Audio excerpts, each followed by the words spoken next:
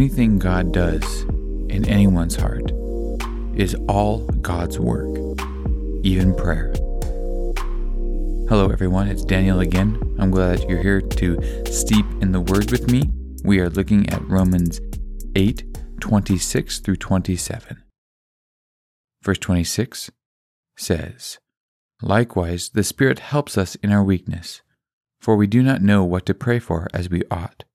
But the Spirit Himself intercedes for us with groanings too deep for words.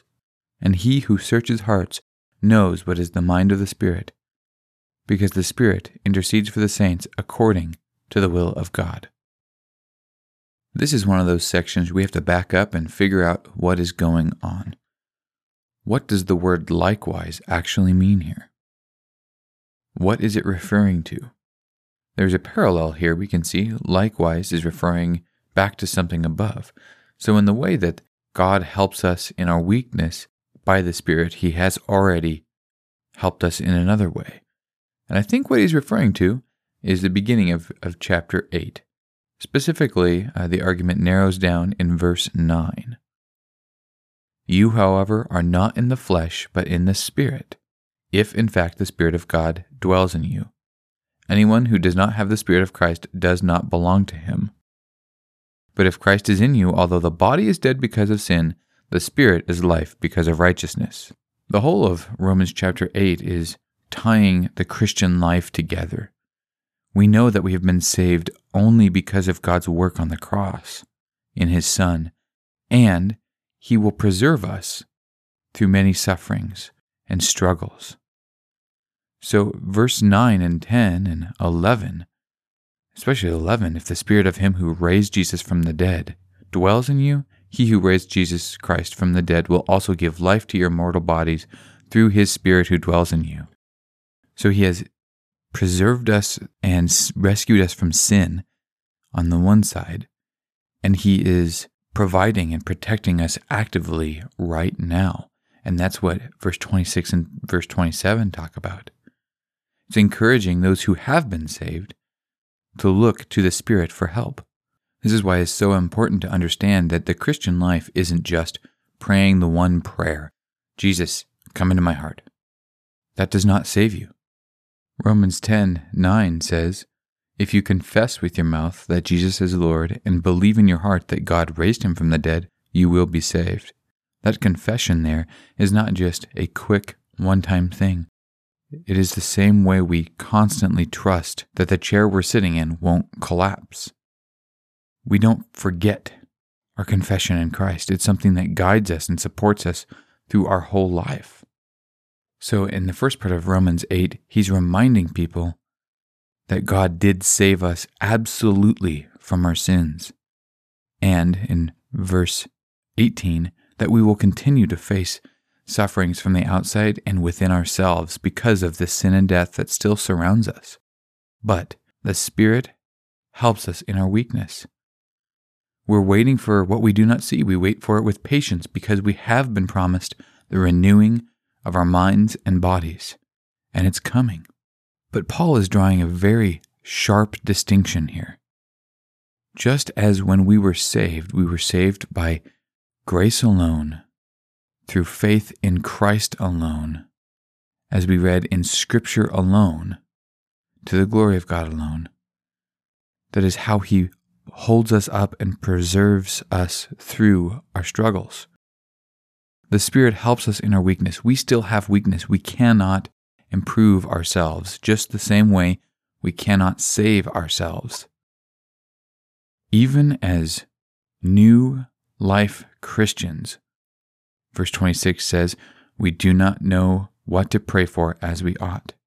We're still failing even though we're new. How can this be? This is the tension of the Christian life. But the verse doesn't end there. It says, "But the Spirit Himself intercedes for us with groanings too deep for words." The Christian life isn't like paddling a canoe with God.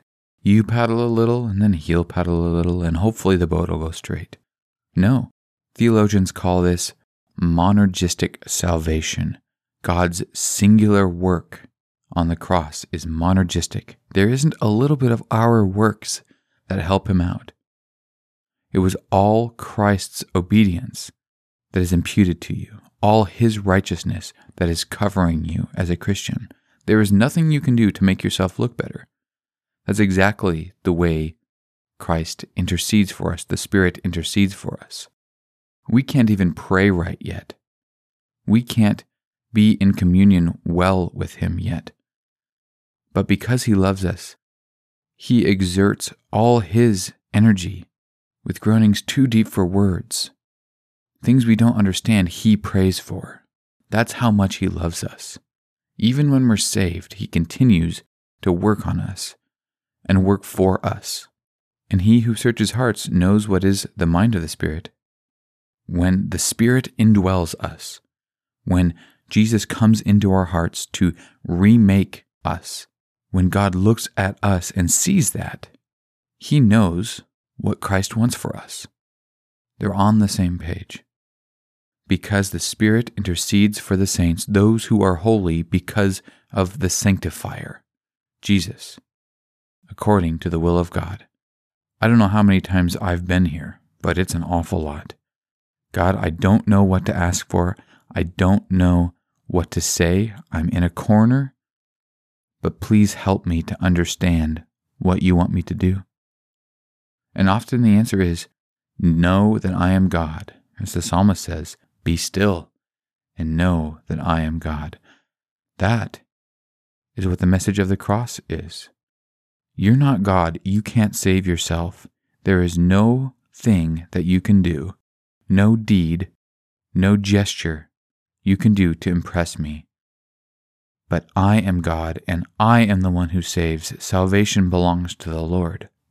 And when God starts a project like that costs Him dearly, He doesn't waste the precious blood of His Son.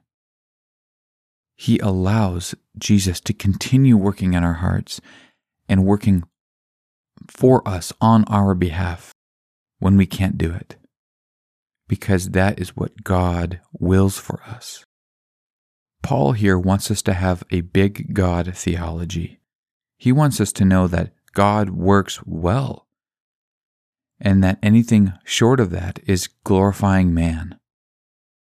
The very next verse here, verse 28, we'll talk about in the next episode, pulls all of these thoughts together, knowing that there is evil in the world, but God is using it for good, knowing that we are sinners, but He's making something beautiful out of us, knowing that we can't do it on our own, but God, in His infinite wisdom, does all things for us to show us His power and love and glory, and to put it on display before all the rest of the world.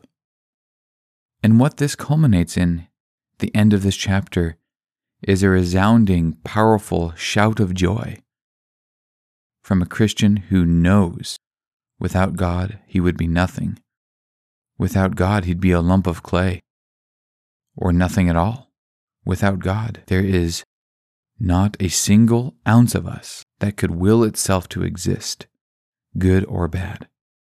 Isn't it wonderful to have the God of the universe send into our hearts the Spirit to pray for us when we can't? That's how mighty God's salvation is. It is not a one-time stamp of approval. It is His reclaiming of a dark kingdom and pouring into every corner of it the light of His Son who died for our sins. Let's pray. Father, even now, at the end of a long day and working on a podcast that takes a lot of energy, I know, here as we pray, there are so many questions and so many challenges from so many people listening to this right now. And I can't pray for them all at once, but as we pray together, your Spirit intercedes for us with groanings too deep for words.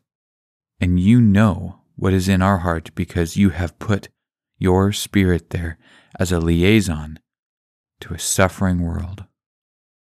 Thank you for redeeming us out of sin and darkness and lifting us up into your kingdom of light and power and glory and infinite joy.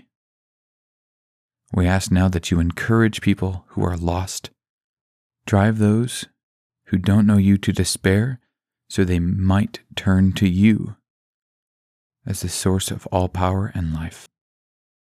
Amen.